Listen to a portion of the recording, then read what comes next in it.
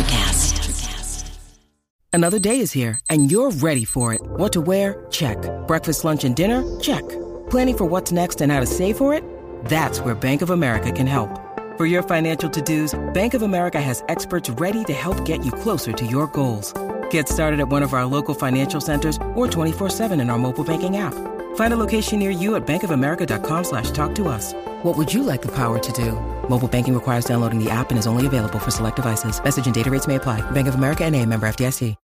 When you need mealtime inspiration, it's worth shopping Kroger, where you'll find over 30,000 mouth-watering choices that excite your inner foodie. And no matter what tasty choice you make, you'll enjoy our everyday low prices, plus extra ways to save, like digital coupons worth over $600 each week. You can also save up to $1 off per gallon at the pump with fuel points. More savings and more inspiring flavors make shopping Kroger worth it every time. Kroger, fresh for everyone. Fuel restrictions apply.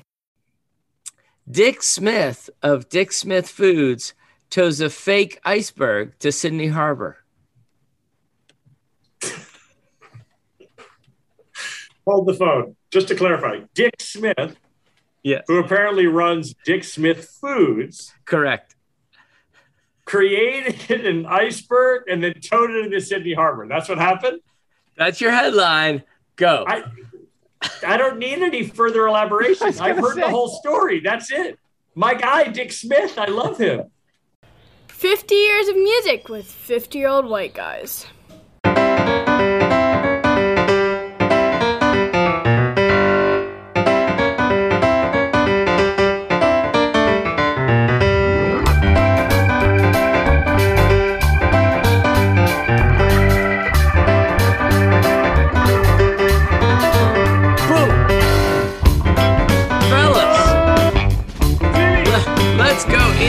It is on. This is a big night for me because this is the first night where we have run this podcast where I am impaired from the very get-go. Just coming from my buddy's 50th birthday party. Oh, we got two sloppy podcast members tonight. It's this gonna is be good. fantastic. Sloppy seems like a strong word. I Okay. am a remarkably handy inebriated fellow. So, Ben Barton, where are you? You're in a... I am in beautiful downtown Philadelphia, Pennsylvania. Oh, lovely. Okay. Week number 2 of the Dropping Off the Kids tour. I Okay. dropped off Dolly at Haverford today. And Oh. I'm inching closer to the empty nest. And so what type of hotel are you presently staying at? I'm in the Alexander Inn. And since this will come a week later, no one can come here and assassinate me. But that's I was going to a say. lovely meal. I went out with Dolly's 2 roommates and her boyfriend and their parents. And we just had like a full bonding session over our kids. It was great. Oh, that sounds lovely.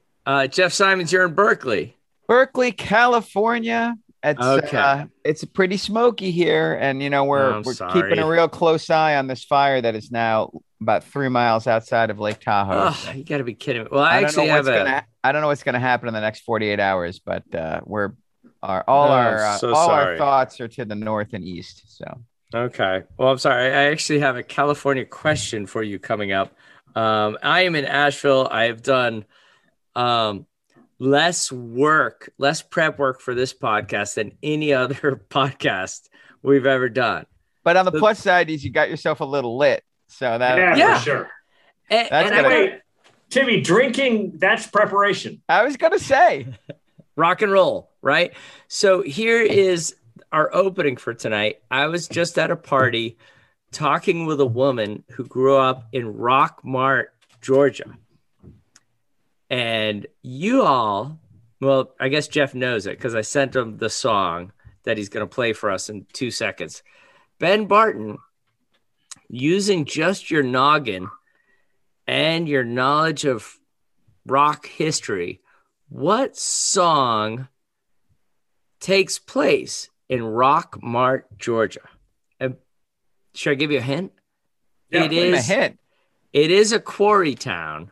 It was where they quarried stone shingles for houses. That's your only hint. That's an impossible question. Let me help you I don't this. know. Is it? If you've seen Breaking Away, you should get it. He's seen Breaking Away. Think about this. What American rock band from the South rewrote Spirit in the Night? That's the song he's looking for.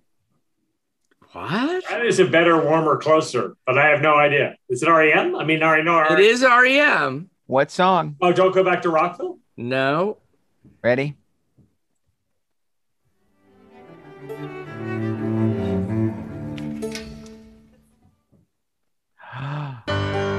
Oh, yeah, Night Swimming. Yes, I love this one. Night swimming deserves a quiet night. It's a great first line. So, dude, we have a filled-in quarry in Knoxville, Tennessee, with water where I've gone night swimming, and I can strongly recommend it. Beautiful. It's so gorgeous. Yeah. I mean, maybe we shouldn't bring this up on the podcast, but raise your hand if you've ever gone skinny dipping. Oh, dude, totally. Night swimming with clothes, like you have to be naked. That's night swimming. That's it. Period. Oh, okay. Just thank you. Yeah, I got to clarify. Jeff, at Breadloaf, did you go night swimming? I don't remember. Yeah, we went to the lake once. It was that summer where you guys had the house when I had already graduated. Yeah. That was fun.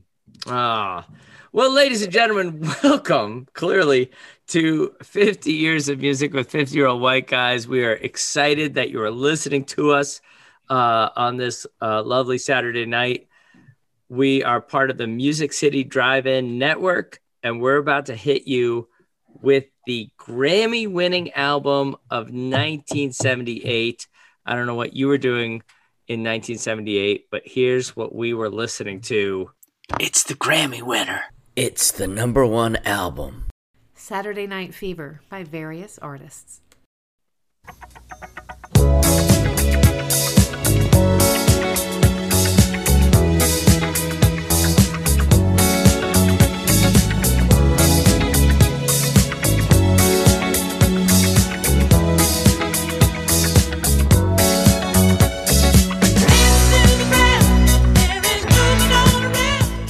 We talked this one out pretty thoroughly last week, if I remember correctly. We really did. It's really funny, though, is about, people really complained a lot about disco and they really hated it.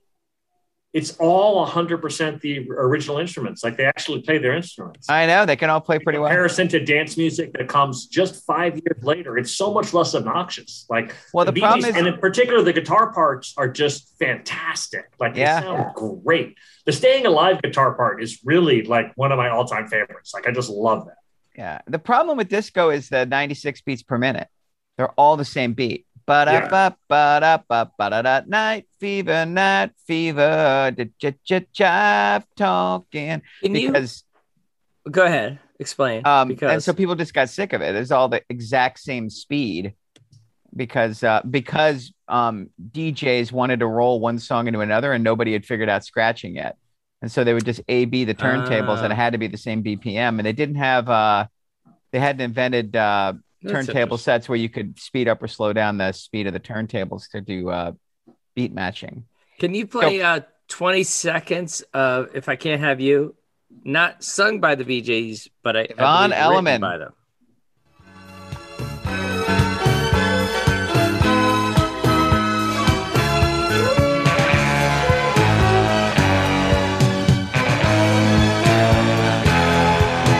So dramatic. Yeah, that guitar part's a little cheese whizzy, isn't it? Yeah, that was less good. I thought it was terrific. So that is our Grammy winner of 1978, and it is also the #1 selling album. But Ben Barton, it is not the #1 selling album of all time that was released in 1978. Which is shocking. Do you think you can name it? There's an album that comes out that outsells it all time. Is it the Steve Miller Band's greatest hits? It's not. It's a soundtrack. It's a 78 soundtrack. Yeah. It sold more than Saturday Night Fever. It was the summer of soundtracks. Let's see how fast you can get it. I think it's going to take you 1 second. Oh, great. Yeah, there it is. Wow. Jeff Simons, do you have a favorite song from the Grease soundtrack? Oh, I love the Grease theme song, the Frankie Valli. That's just in the movie. That's not from the musical. Yeah. I think all the songs from the musical are pretty true. I love You're the One That I Want. It's ridiculous. You could do a really kick-ass punk rock version of that song. I can tell you from personal experience. But I love the Grease. I think that song is hysterical. That like from yesterday. His vocal on that is so hysterically funny. And and it reminds me of being 8 years old in the back of my grandfather's Toronado. It was like a car that was like 4 cars, modern cars in one. Yeah. Just like driving past Los Angeles skyline, hearing that song over and over and over. That's a Bee Gees song too, right? Didn't they write that? Did they write the theme for Grease? Maybe I'll check. I don't know. If not, they certainly ripped off the Bee Gees. So we were in a Buick LeSabre in 1978, Jeff Simons, which is akin to your car. Yeah, the home car was a Pontiac Le Mans, which is like that was so boat. Great. Yeah. Give us a little Frankie Valli if you can. Oh, of him singing that? Yeah. I'll just keep it going then, yeah.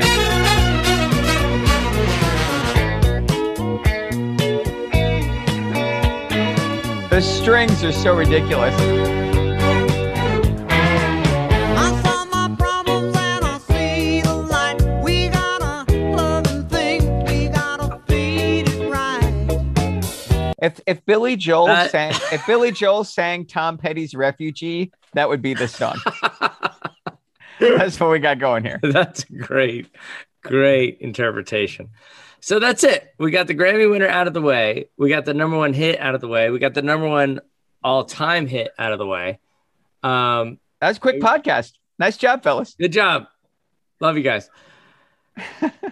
But actually, so our listeners are going to be already on to the next thing. Whereas it's written by Barry Gibb. Barry Gibb wrote it. It is written by Barry Gibb. Nice. Well done. The 3 of us at this point are still reeling from the death of Charlie Watts. And I know this is coming out later for our listeners, but Jeff, you opened up your rock and roll class with a little Charlie Watts lesson. I did. Well, I teach a rock and roll history and performance class, and Watts passed away the day before school started, or the day before classes met. So we just, and then we have I have a new colleague this year who's fantastic, who's joined me in the music department, who's going to be teaching jazz and intro music and digital music. And he is a remarkable professional drummer. His name's Jameo Brown. If you look him up on YouTube, you'd be like, why is that guy working with a schlub like Jeff? But I don't know how we convinced him to take the gig, but he and I spent some time talking about Charlie and his drumming style with the kids. And we had a really great time. We listened to a couple tracks. We talked about the classic Charlie Watts hiccup in the 4/4 that I think invents the rock and roll shuffle. I mean, Watts has this little hitch in his get along because he hits the hi-hat 3 times and then he lifts his hand away to hit the snare drum, and that little there's a little bit, he's a little behind the beat on every single Rolling Stones track, and it's the magic of that band.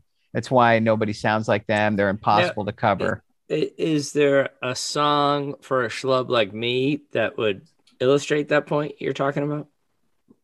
You can hear it on almost every song, but maybe Ben can help here. Like the quintessential Charlie Watts hiccup, like Start Me Up, you can hear it on every one. Start Me Up is exactly the one I was going to say. Oh, okay. Well, let's just cue that up. You can hear it. So what you're listening for, everyone, is the hi-hat are the cymbals next to a drummer's left hand that can be pinched together, and they make that sound as opposed to the cymbals, which are the big crash noise. Most guys hit on top of the beat, and then they hit the snare on the 2 and the 4. So if you're counting 1, 2, 3, 4, it's 1, 2, 3, 4, and the snare is the 2 and the 4. The kick drum is the 1 and the 3, and the hand is usually 1, 2, 3, 4, 1, 2, 3, 4. What Watts does is he plays cross stick, and he goes 1, 2, 3 on the hat, then lifts his hand away and hits the snare drum. So instead of 1, 2, 3 hit, you get 1 whap, whap, and you can hear it on Start Me Up. There's this hole in the sound every time, because he's making this extra move, the snare drum's a little late every time, and the band basically works around because you're used to. Sorry, go ahead. Basically, because you're used to hearing it, but it's like a metronome. Like Right. almost every song, you can hear the hi-hat, and the hi-hat keeps the beat for you in eighth notes. Exactly. Along with it. And that's the actual beat. All the other stuff is flavoring along with it. Huh. You're a Stones song and it stops. Like it's completely subliminal. You're not used to it, but all of a sudden you're like, huh, huh, huh. Every time the snare drum comes, because the metro stops, it really like snaps into your brain. Yep. And you can hear it really well from the right at the top. So here we go.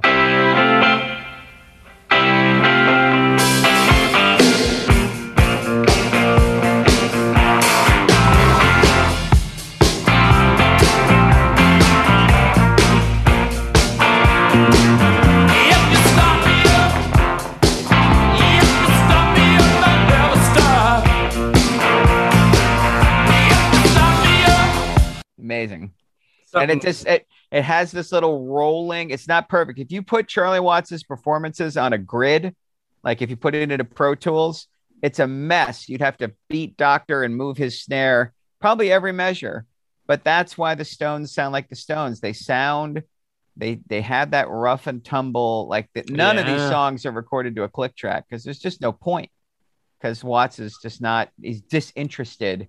And locking. It's usually called a groove, right? Like drummers have great groove and great time and they're metronomic and they're perfect. And all that 70s rock, like the guys who played with Zappa and Steely Dan and all those session guys. Yeah. You can give them like play 100 BPM and they just lock in at 100 BPM. They're amazing. They're incredible. And they're the complete opposite of what Charlie Watts brought to the table. Well, but the other thing is he's also the opposite of what the Who and Led Zeppelin were doing. Right. He's not flashy at all. He's like beyond unflashy. Yeah. Like he tightens it down to just the bone marrow of what the experience is. And actually, I was thinking about it. Like part of the reason of the success of that band is his just like utter modesty. You know what I mean? Like he's such a laid back person inside that sound. He lays down the backbone of the whole sound, and yet he's not flashy at all. He's actually like disinterested in being a big part of the sound. It's amazing. He's actually kind of disinterested in being in the band. Yeah, like, for sure. Dude, and that's actually like this is part of the deal with a successful team is just complete and utter professional team player where he really like he's like, I don't even really care for this music that much. You know? Yeah. Like, really? I prefer jazz. I'm just kind of really. Yeah. Like these guys are all professionals. I'm a professional. Like that professionalism is like an amazing, beautiful thing that he brought to this act. And then he never got caught up in the craziness of it. You know, like he for sure showed up, recorded it, didn't really care for it, and left. And then the other guys spent, a month working on all the parts, and he was at home buying suits. So Ben, you've talked about the Rolling Stones before, and the original guy, and then Mick and Keith come along, and what was the original guy's name? Who Brian Jones, tragically. I mean, is Charlie Watts there from the very beginning? And how did he navigate those relationships? Basically, like 6 months in, they had a hard time finding exactly the right guy, and then they found him, and then he just stuck with it. But I mean, from the very beginning, he wasn't a rock star, wasn't interested in being a rock star, didn't take any drugs. Like he was super extra mega professional about it all the way through it. Amazing. Like it's a secret to their success for sure.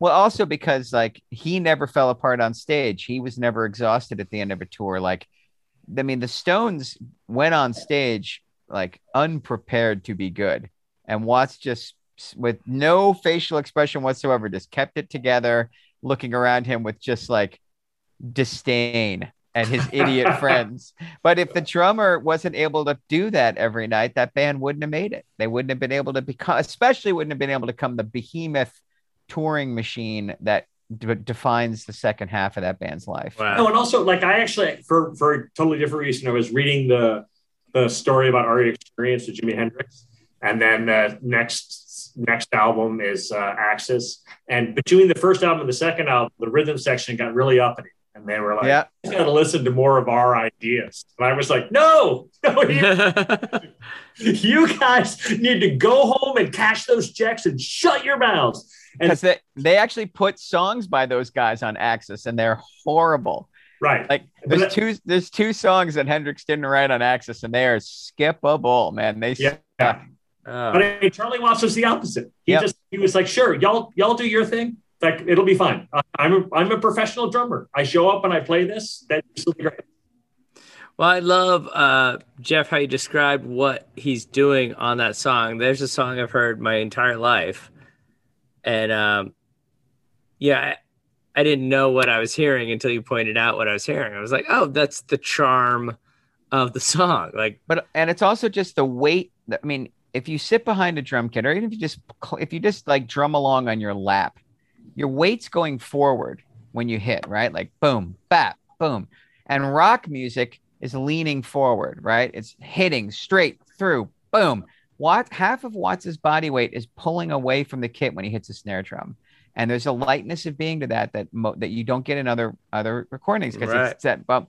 And he's hitting through with the snare drum, but he's pulling back half his body weight. And so there's a lightness to Watts's playing that other drummers can't imitate because they're too busy trying to be Bonham, right? Bonham's playing through the center of the earth, right? I mean, he's just trying to punch his way through the snare drum. And Watts is almost apologetically hitting. And that's a really important piece of the Stones contrast. Oh, for sure. And dude, just start me up. Like, that guitar part is really, really, really hard to dance to. Like, it's a very single part where it doesn't come naturally to it. And actually, to lay down a very basic drum track that carries that guitar part. And believe me, Start Me Up is not the only Stones song that's like that. Oh, yeah. It's a very generous performance by Watts, because, like, if you had Bonham or somebody else who was trying to show off too many fills, like trying to fill in all that stuff, would definitely not suit the guitar part. It's the space and the room for Mick and Keith to be the uber stars on each track. Like, they get to do their thing. They get to really show off. And he and Wyman just groove it underneath them. It's amazing. So, I heard a story of the fact that Charlie Watts got into a little fight with Mick, where Mick is like, you're my drummer. And Charlie Watts said, no, you're my singer. True or not? That's probably apocryphal, but my favorite part is that it supposedly takes place at 3 a.m. Like, Mick's like mad about something on stage. Like, go wake up my drummer. I want to talk to him. And the Watts wakes up, showers, shaves, puts on a $10,000 suit, walks over to Mick's room, punches him in the face, and then goes back and goes to bed. Yeah. I hope that's true. All right. Any other part you want to play for Charlie Watts before we move on? What's your favorite? You have a favorite drum track by Charlie? Oh, me? Yeah. I thought we were going to do Miss You. That's my favorite. Yeah, me too. Let's do it. That's my all-time favorite. Which is like, getting back to disco, right? Like, this is this is the Stones this is what's so amazing about it. And just like the when you actually listen to the instrumentation that's not the drums and the bass, it's just a rock song. It's just a straight ahead rock song. That's the secret to why the Stones were able to do a decent translation of disco, is because they just had Charlie and Wyman change what they did, and everybody else did the same shit. That's fascinating. Okay. Ready?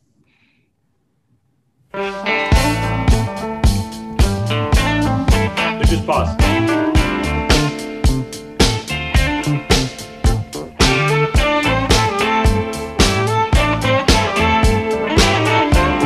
This is the song I texted you about.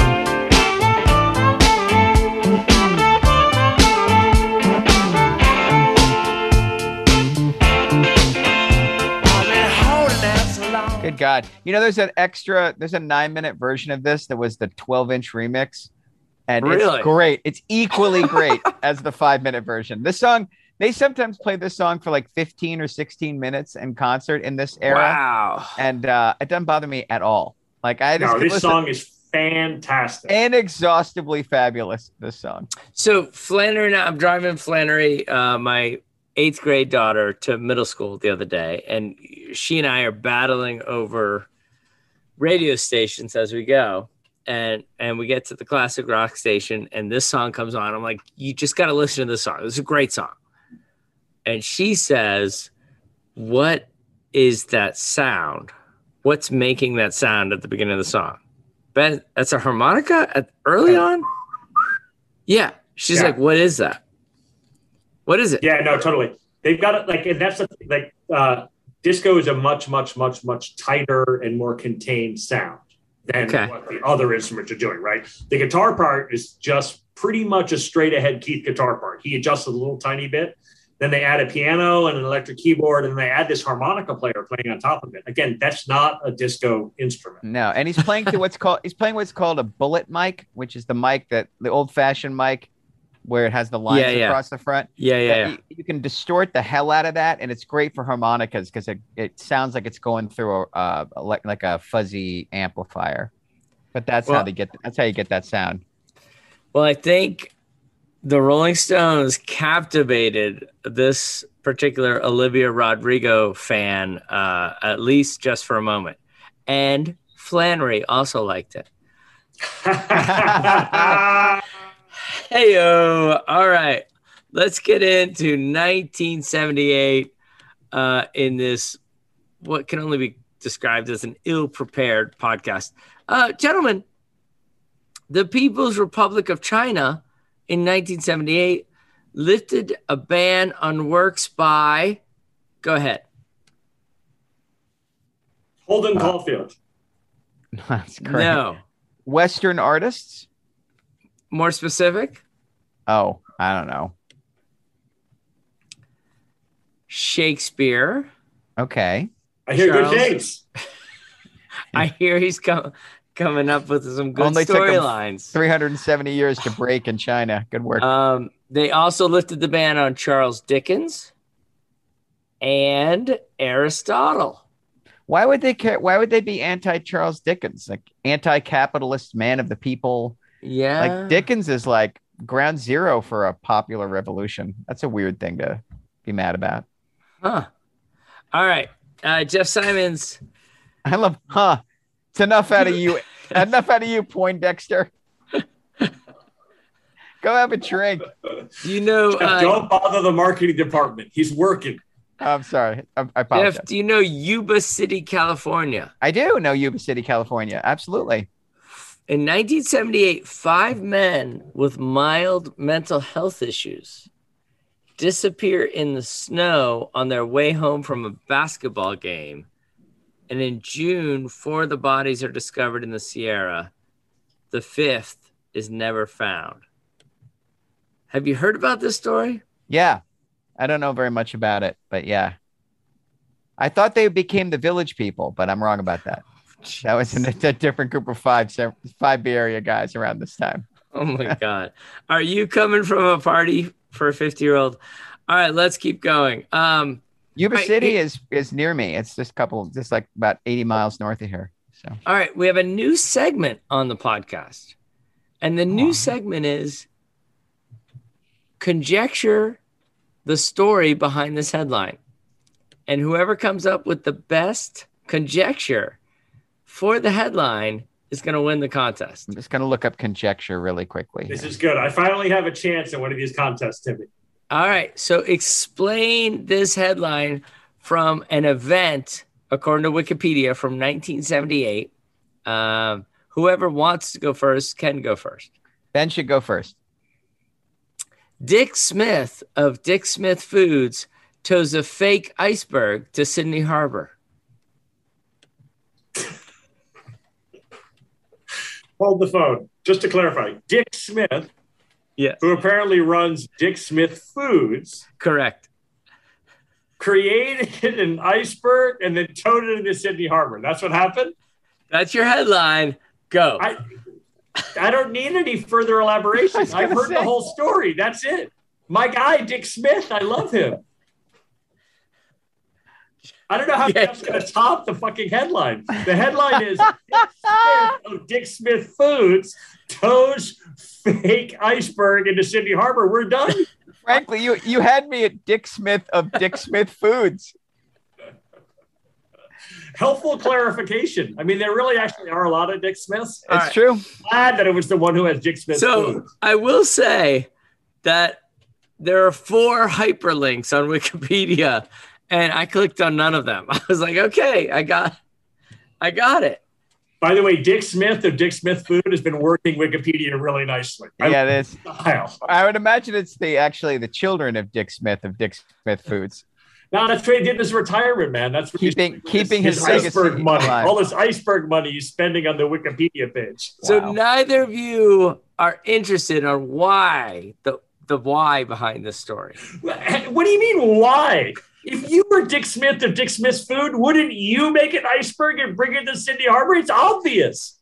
Was it some kind of like Titanic anniversary? It does say toes a fake iceberg. Like he could have gone out, given that he's in Australia, and gotten a real iceberg. But that's easy to do now. You just have to go over to Antarctica and start pulling. Apparently the whole thing will come with you.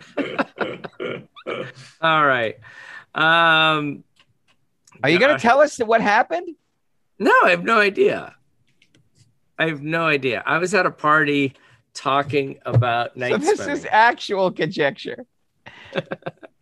This segment is, I looked some shit up 4 minutes before we went live. I love it. All right. And finally, That's 2 all rights for me. Ben Barton, I don't know if Jeff Simons would have experienced this, but surely you did. The blizzard of 78. What do you remember? Oh, of course. Yeah. No, you were in Maryland. You didn't It know was the anything worst about it. winter in recorded Maryland history. School was canceled for like 14 days. It was amazing. You I had remember- snow way down there?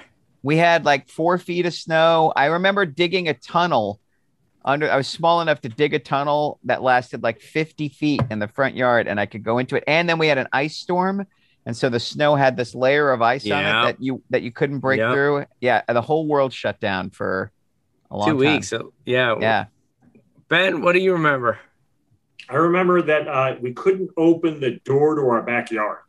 Yeah. Wow. We were like pushing. You couldn't even get it because there was so much snow against it.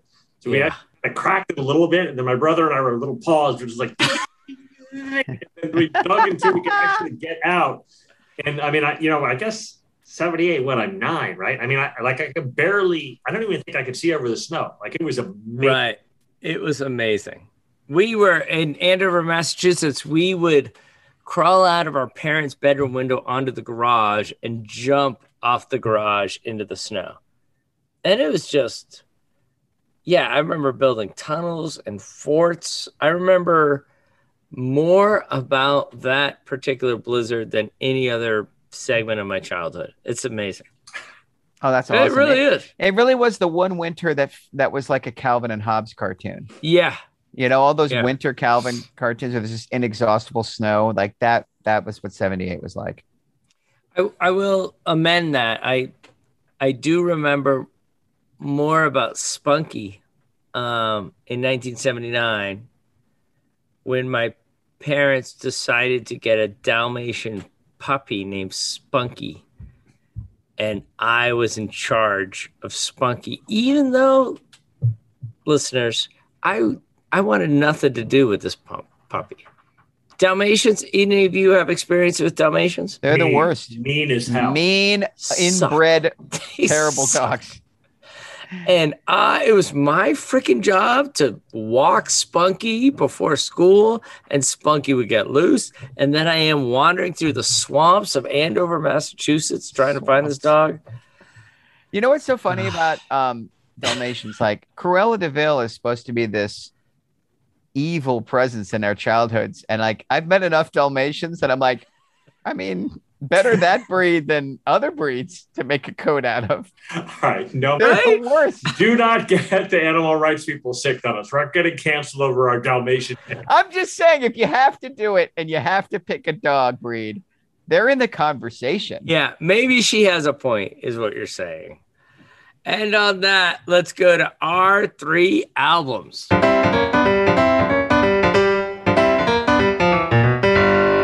Our 3 albums. 1978. I'm not doing a debut record. I'm not doing a band that did 2. But I'm thrilled to give this band some love. So music scenes just seem to happen accidentally more than anything else. It's not like a city's like, wow, we should really reinvent music. Let's all go to a bar and do that, right? They're a long time coming. And one of the big seismic shifts in music we've been talking about is this move from R&B and funk into disco. The other one is the reinvention of rock and roll back to this kind of back to basics, like away from progressive rock, away from longer, more complex, more bombastic music to something that's like three chords and a cloud of dust. Punk rock, it'll be called, but it becomes new wave. It becomes a lot of different things. At the same time, any great scene isn't just one thing. So while punk rock is happening, there's also this kind of weird arty rock version of progressive rock that's happening at the same time. And in New York City, these bands are all kind of happening in basements and in garages. There's no place to play. And they find a guy in a neighborhood called the Bowery named Hill Crystal, who opens up his dive bar, CBGB's. It's like, yeah, you guys want to play here? I don't care. All these bands start showing up around the same time. The Ramones, you've all heard of. Television, who I talked about before. Talking Heads. Blondie's in there. And indeed, tonight's choice, Talking Heads. Sweet. Talking Heads is a band I came late to, right? If we were doing this podcast in real, like if we did this podcast when we were 18 years old, I would be making the argument that Talking Heads was a little overrated. I was late to Talking Heads. Like I was too young to get it on the first step through. I loved Burning Down the House. I loved the concert video with the big suit, but I didn't love Little Creatures. And I really didn't like Naked or the Wild Wild Life soundtrack. Oh, yeah. So like by the time I started paying attention, Talking Heads was on the other side of the thing. And I was an angry young man. I wanted things to be fast. I wanted them to be loud and buzzy. And of all the CBGB's bands, Talking Heads was my least favorite. But as a grown up, I've gone back, and it was kind of amazing to rediscover this band that you thought you already knew. I love the first 4 Talking Heads record. And tonight's choice is their second record. And in fact, of their studio records, this is my favorite. I like it even more than Remain in Light, which most people would pick as the masterpiece. I like it more than the debut. I prefer their live records. That there are 2 Talking Heads live records, which are just beyond belief. But this second record catches the Talking Heads as they're kind of mastering this weird art rock that they're doing right before they blow it open and add a whole bunch of members to the band and fall in love with Fela's music and become kind of a world rock band. The band's principal energy comes from their lead singer, David Byrne, who is a RISD student. And that's where he meets the rest of the band too. They have one of the all-time great rhythm sections who start as a couple, become a rhythm section in a band, stay a couple, are still a couple. Like they're a wonderful story. And then they have a super inventive, very clever musician in Jerry Harrison on the other side. It's a gifted little quartet. And they start by making these very quirky little rock and roll songs. And it's all about David Byrne's interest in having this hiccupy staccato rhythm in the songs. Like he's a weird singer. There's little noises and he's jumping up the octave and register. And because he's kind of a performance art guy, he's kind of creating a weird persona on stage. And so these songs they've got great drum and bass tracks. They've got great, like, angular, scratchy electric guitar parts.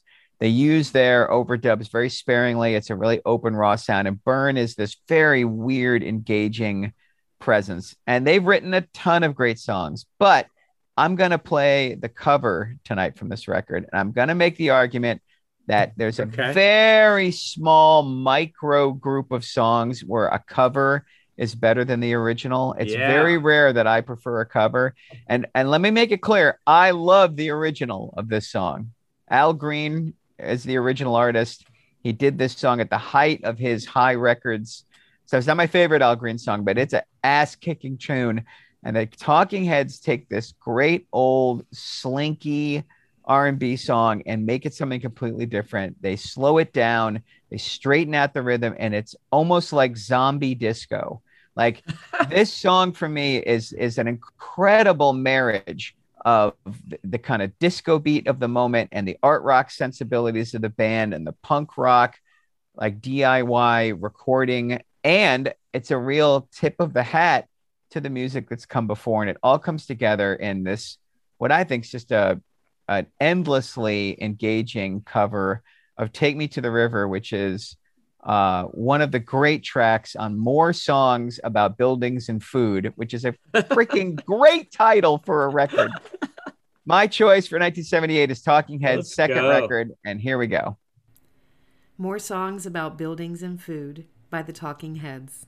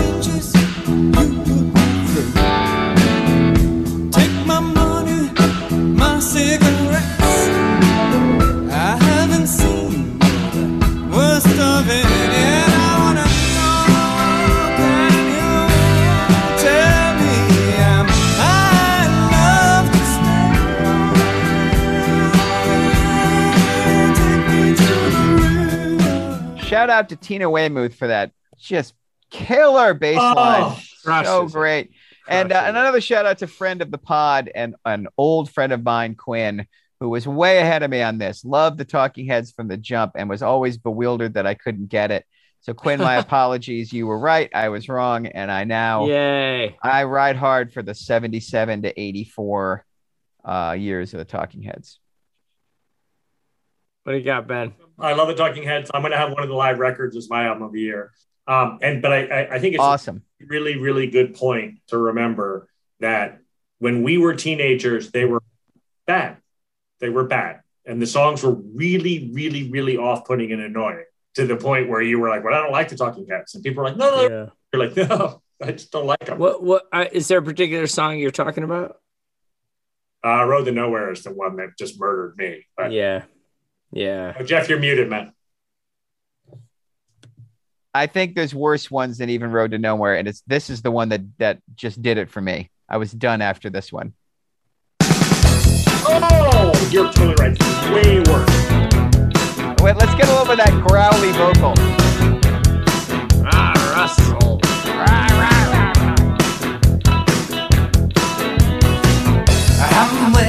That's enough. Yeah, that True Story soundtrack just is that like 87? What year is that? 86. Yeah, okay. So like I'm a junior in high school and like that's a top 10 hit. I'm like, no, thanks. No, I'm out. Well, this is good stuff. Now, so more songs about buildings and food. What's the song on this that we've never heard or guys like me have never heard that you love? That's a generous question. All right, here we go. I will go with I love this song. Here we go. Try this one on for size.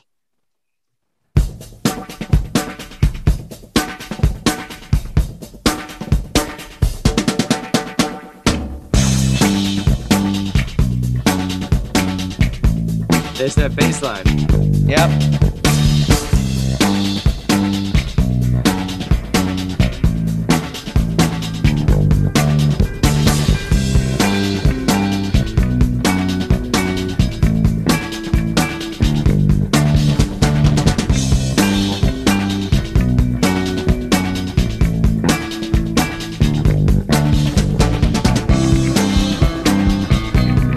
What's this song called? Warning Sign. Love it. It's in no hurry, layer after layer after layer after layer. You finally get the payoff.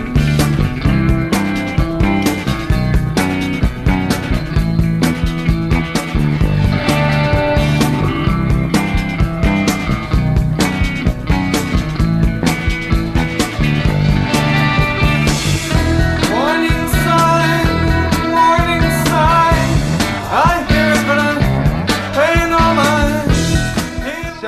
weird and great. Yeah. It's just, it's hypnotic, and it's they're already starting to realize that they're like interested in drones and repeated patterns. But like, this is not a record with a lot of hits, but Artists Only is a great song. Stay Hungry is a great song.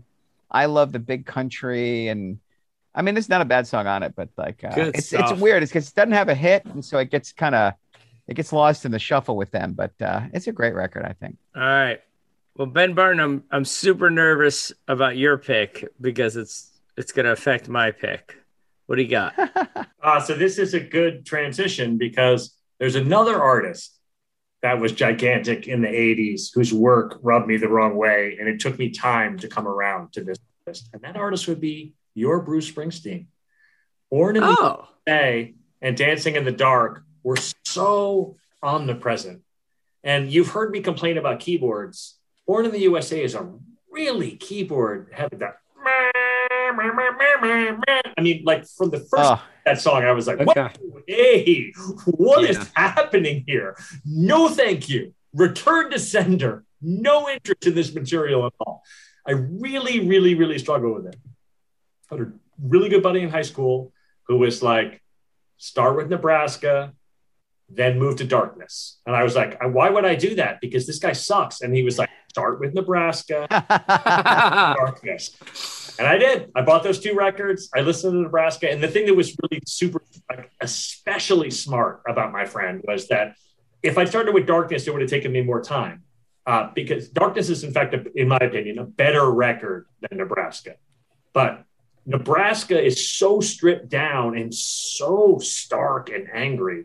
You're like, oh, well, that was great. Like, even though it's not as good a collection of songs, just the presentation of it, you get a much crisper, clearer vision of what it is that Springsteen was doing.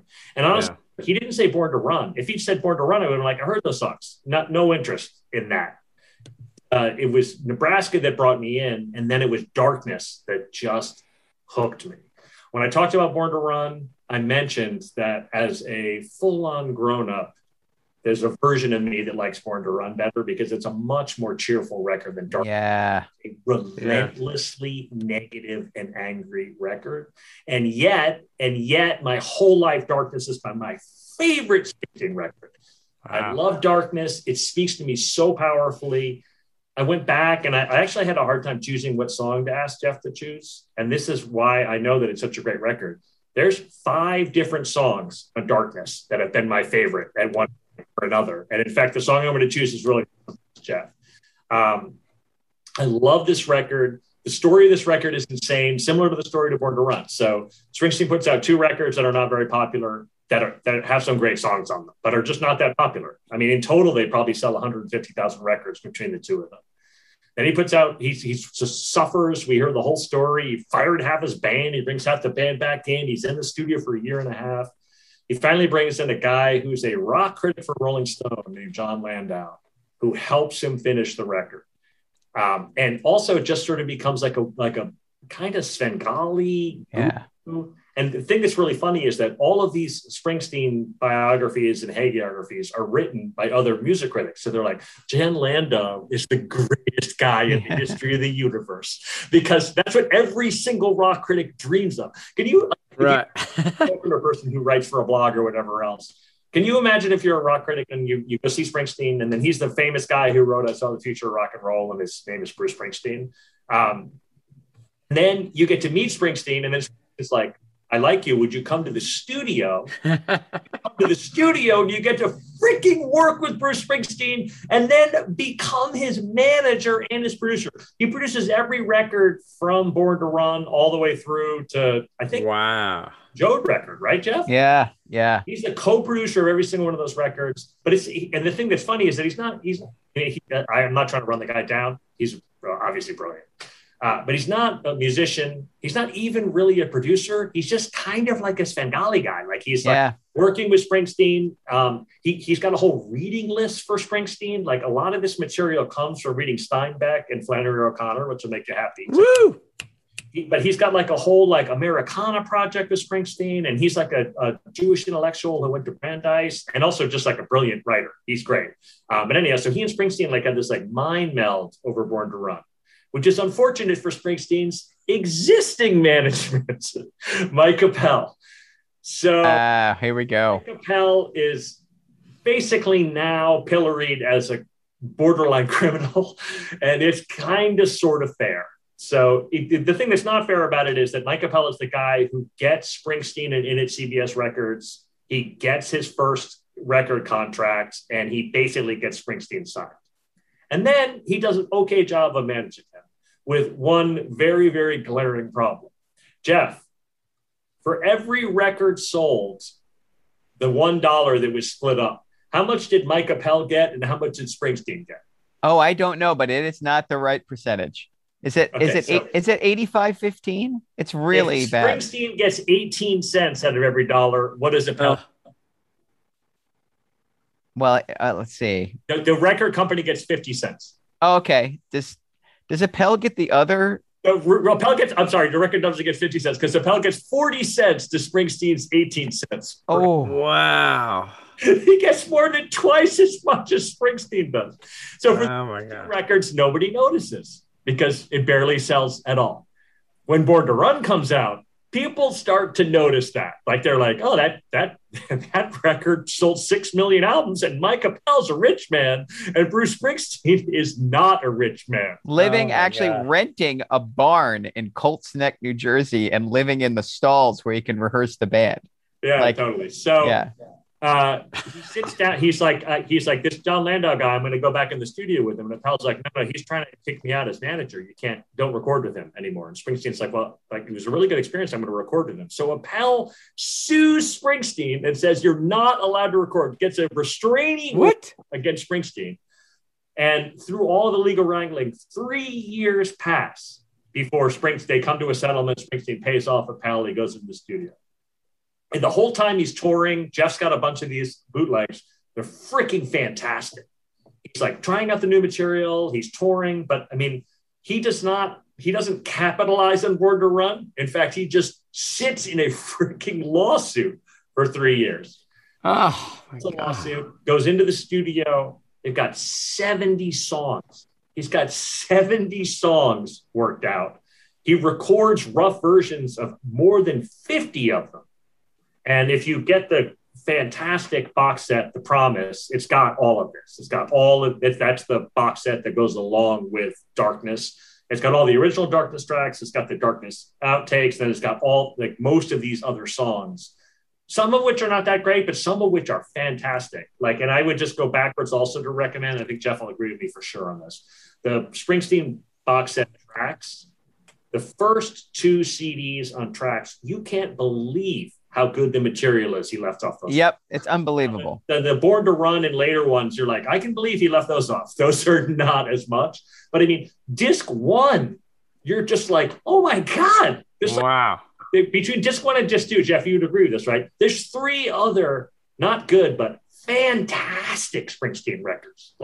Off the hook. And what's amazing is Darkness on the Edge of Town could have been the all-time great rock and roll party record. I mean, that's why what you're talking about here, he chooses to make the Darkness record. He's got a record, I guess would have been called Lightness of Being, which is just all 3-minute sing-along, hand clap pop songs. And that's the record Steve Van Zandt wanted to come out. There's a great moment in a documentary where Springsteen plays this amazing up-tempo song, and Van Zandt's like, that's the one. That's the number 1 hit.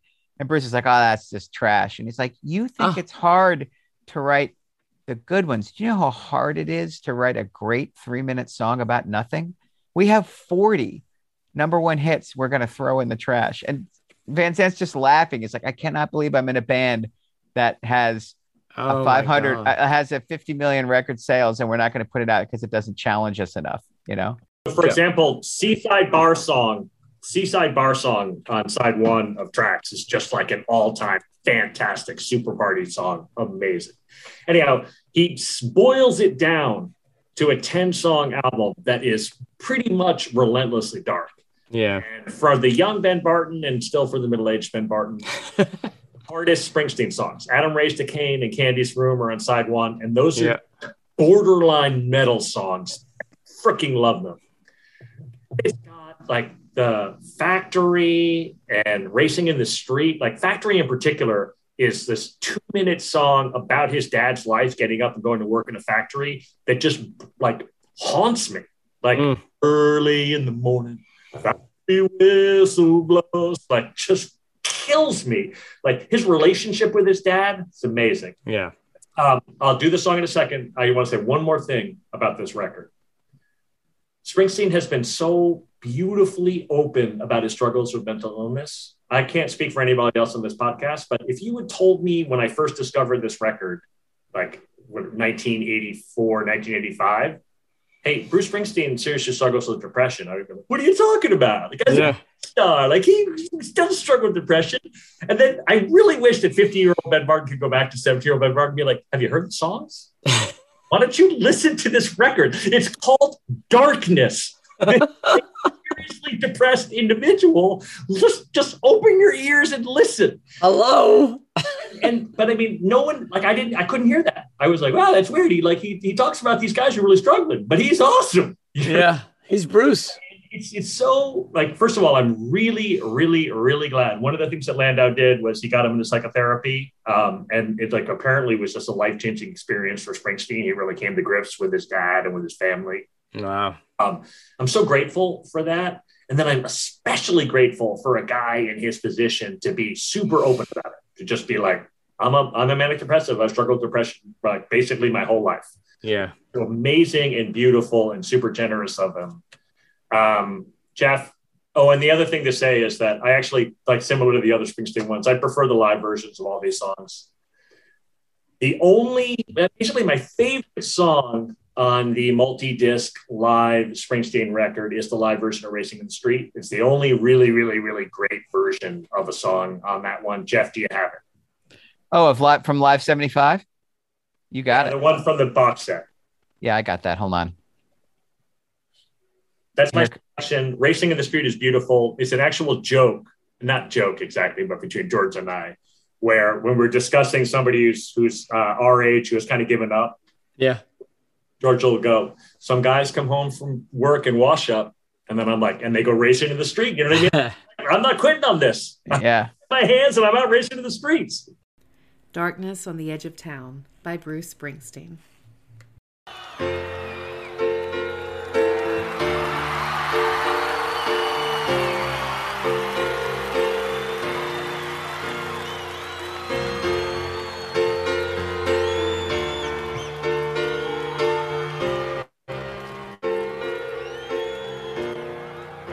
I got a 69 Chevy with 390 slicks, Juliet's and Hearst on the floor.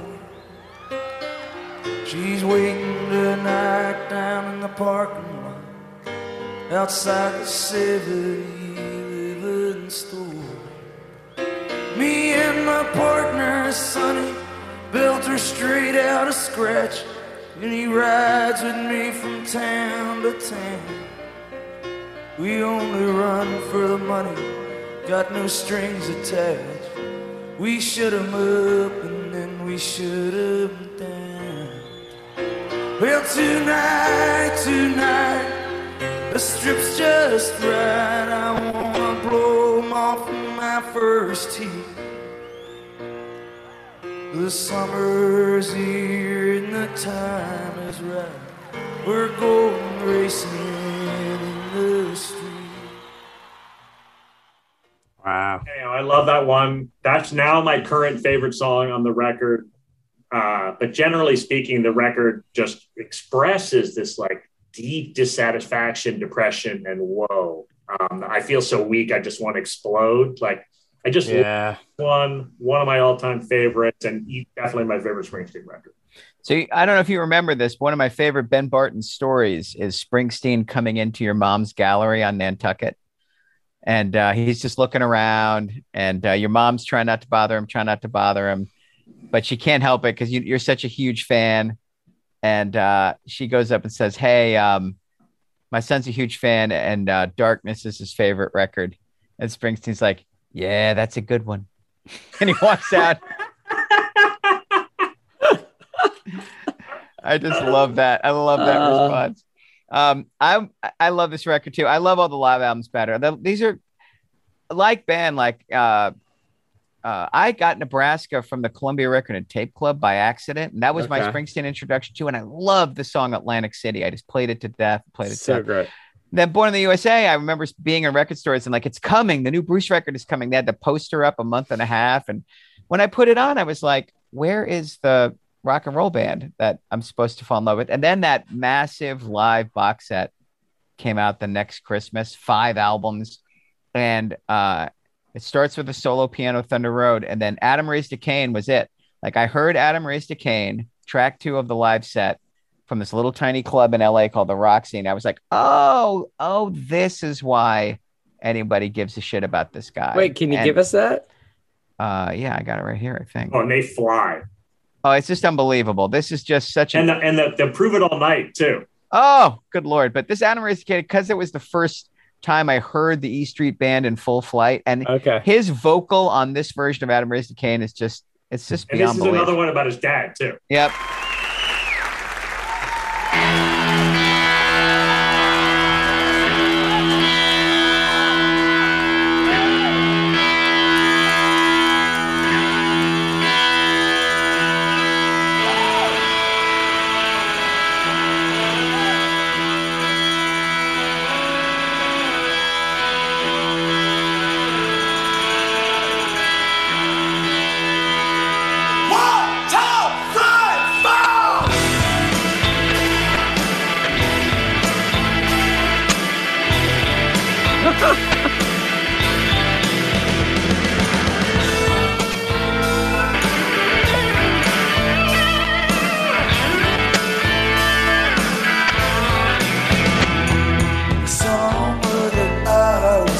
Good Lord. Wow. I remember, like, Springsteen's such an underrated lead guitar player. Like, I love his lead guitar playing. He's like all bendy and weird, and he's a great guitar player. And if you've never seen Springsteen live, you think somebody else is doing all those live parts, and they're almost all him. I mean, not as much anymore. Now he's more like a band leader, but 78 to 92, he takes like 90% of the lead guitar parts, and they're just awesome, you know. And one of the great album covers of all time.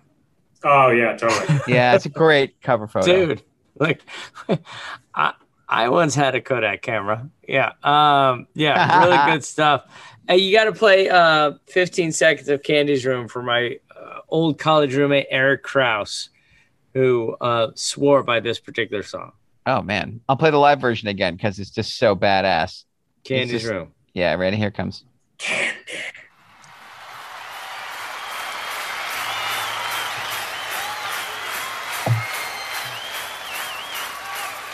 In Candy's room, got pictures of heroes on the wall. When you get to Candy's room, you gotta walk the darkness of Candy's hall.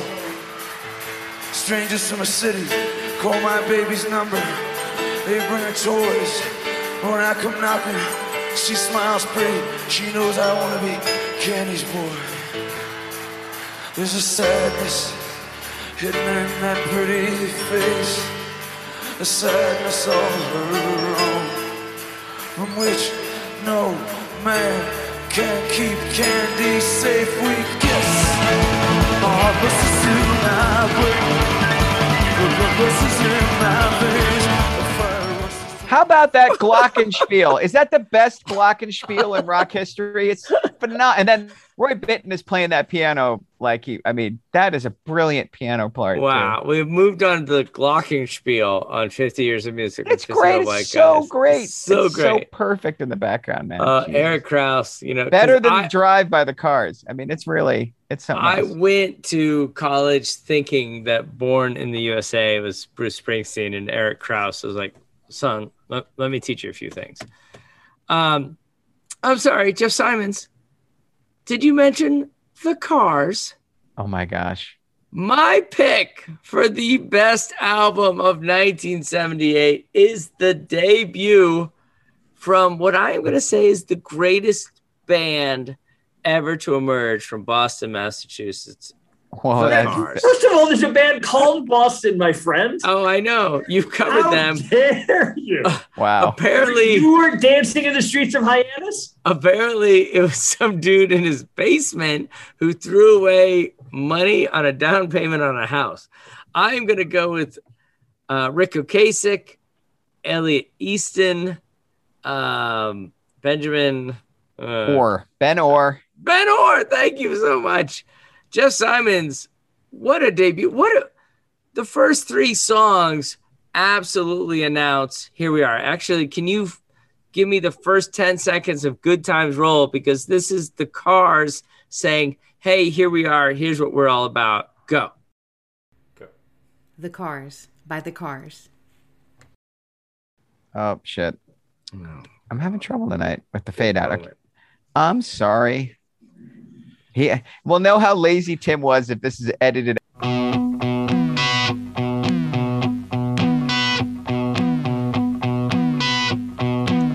All right, pause. Give me the first 10 seconds of My Best Friend's Girl.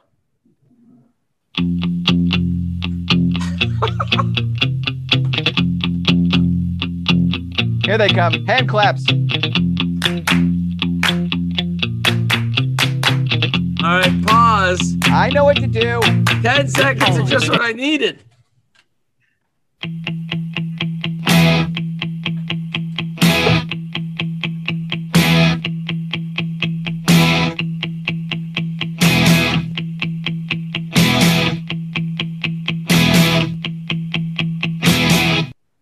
And you've also got on this album, You're All I've Got Tonight, Bye Bye Love, Bye Love, and Moving in Stereo.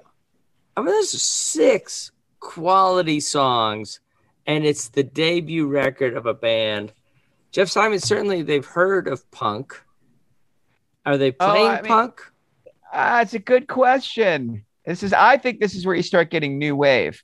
Okay. This isn't punk rock. It's straight up rock and roll, but it's got that kind of sneering sensibility, and they're using synthesizers not as string pads, but they're trying to make them sound scratchy and buzzy and weird. Right? I mean, like that keyboard sounds on the Cars aren't as noxious as some of the keyboard sounds that bother Ben, because they're dialed up to be weird. They're not dialed up to be like showy, like that. Yeah, right. Like there's just like there's stuff that's it's grating all over this record that's trying to really also be a big giant pop hit. I like that about it. Ben, what do you think? I like this record, and I like the Cars. Here's my favorite thing about the Cars. It's My Best Friend's Girl is a really good example of it. If you've seen a Shonda Rhimes TV show, like if you've seen Scandal, in the first season of Scandal, they pack in 8 seasons of another show. Okay. Episode 4 of season 1 of Scandal, you're like, I don't know what else could possibly these people. Like, are we we're gonna have aliens in episode 6, and then what are we gonna do? Like, there's only so many times people can have amnesia and start again. Happening here.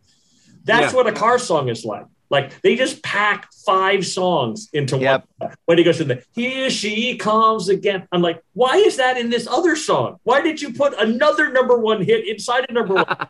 It's like the hat on top of a hat on top of a hat. They just jamming amazing songs on top of other amazing songs. Oh, that's perfect. It's super like likable. It's like nesting dolls pop music. You know, like what is the what is the Saturday Night Live commercial? Taco Town. Have you guys seen that? Oh yeah, Taco Town with the pizza and the dip, and that's so great. Oh, so fun. Taco Town. I love that one. It's a good pick, Tim. It's a good pick. Tell me real quick, and then we'll let everybody go. Elliot Easton. What I mean, as a guitar player, what do you think?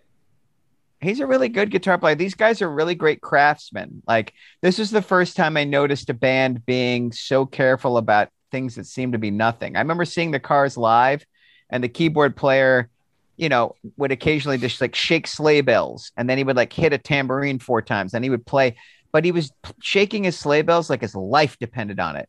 Because if he got off at all, the whole thing about the Cars falls apart. It's so precise, and everything is so well chosen, like it's panned hard and left in your earphones. And so I think Elliot Easton is an example of a guy who's probably not super flashy, but like the Edge of U2 can do the same thing exactly right over and over and over again. And if he does it, the whole thing crumbles. So yeah, I admire him. So he doesn't compare to the Edge though. I mean, he's not even in the neighborhood. In my No. I mean, and also like it's a little bit hard because this is a Ric Ocasek project. He writes all the songs, and it's my understanding, Jeff can correct me, he writes all the parts. He tells everybody what to play. Benjamin Orr writes some of the songs. Yeah, he wrote Drive and a couple of the really big hits on the later records. I think they're the Radiohead of the late 70s. That's awesome. You just said that to make Ben's glasses Right, that made me laugh. That was good. That's so good.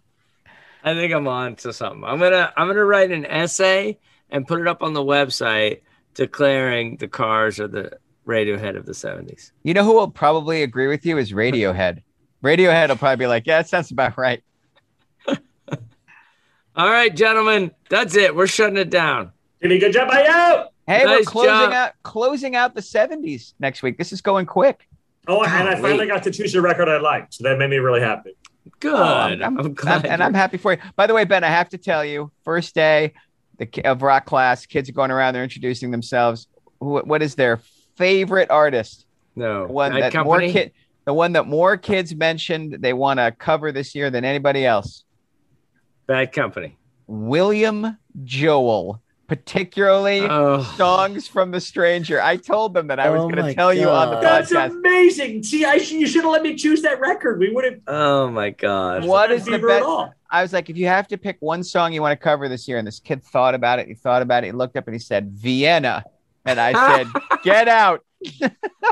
That's amazing. Well, that's because Vienna doesn't wait for you, Jeff. You know what I mean? You're still a young man and a big. Fair enough. Me and we understand. You know, we get either it. that or I you don't have to wait slow for down, Vienna. you crazy child. Take a look off your feet. Just relax. All right. That is it. I'll see you guys next week. Later on, fellas. Later on, friends. Bye-bye.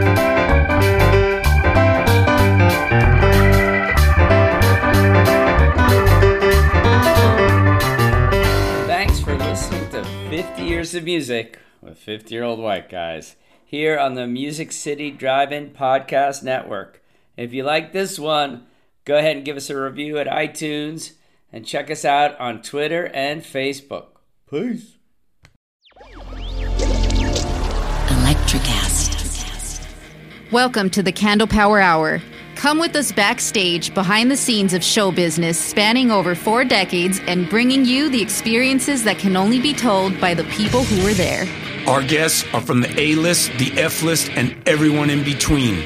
Get set for some of the most insane, hilarious, and inspiring stories you will ever hear. I'm Mercury. And I'm Diego. Your host for the Candle Power Hour.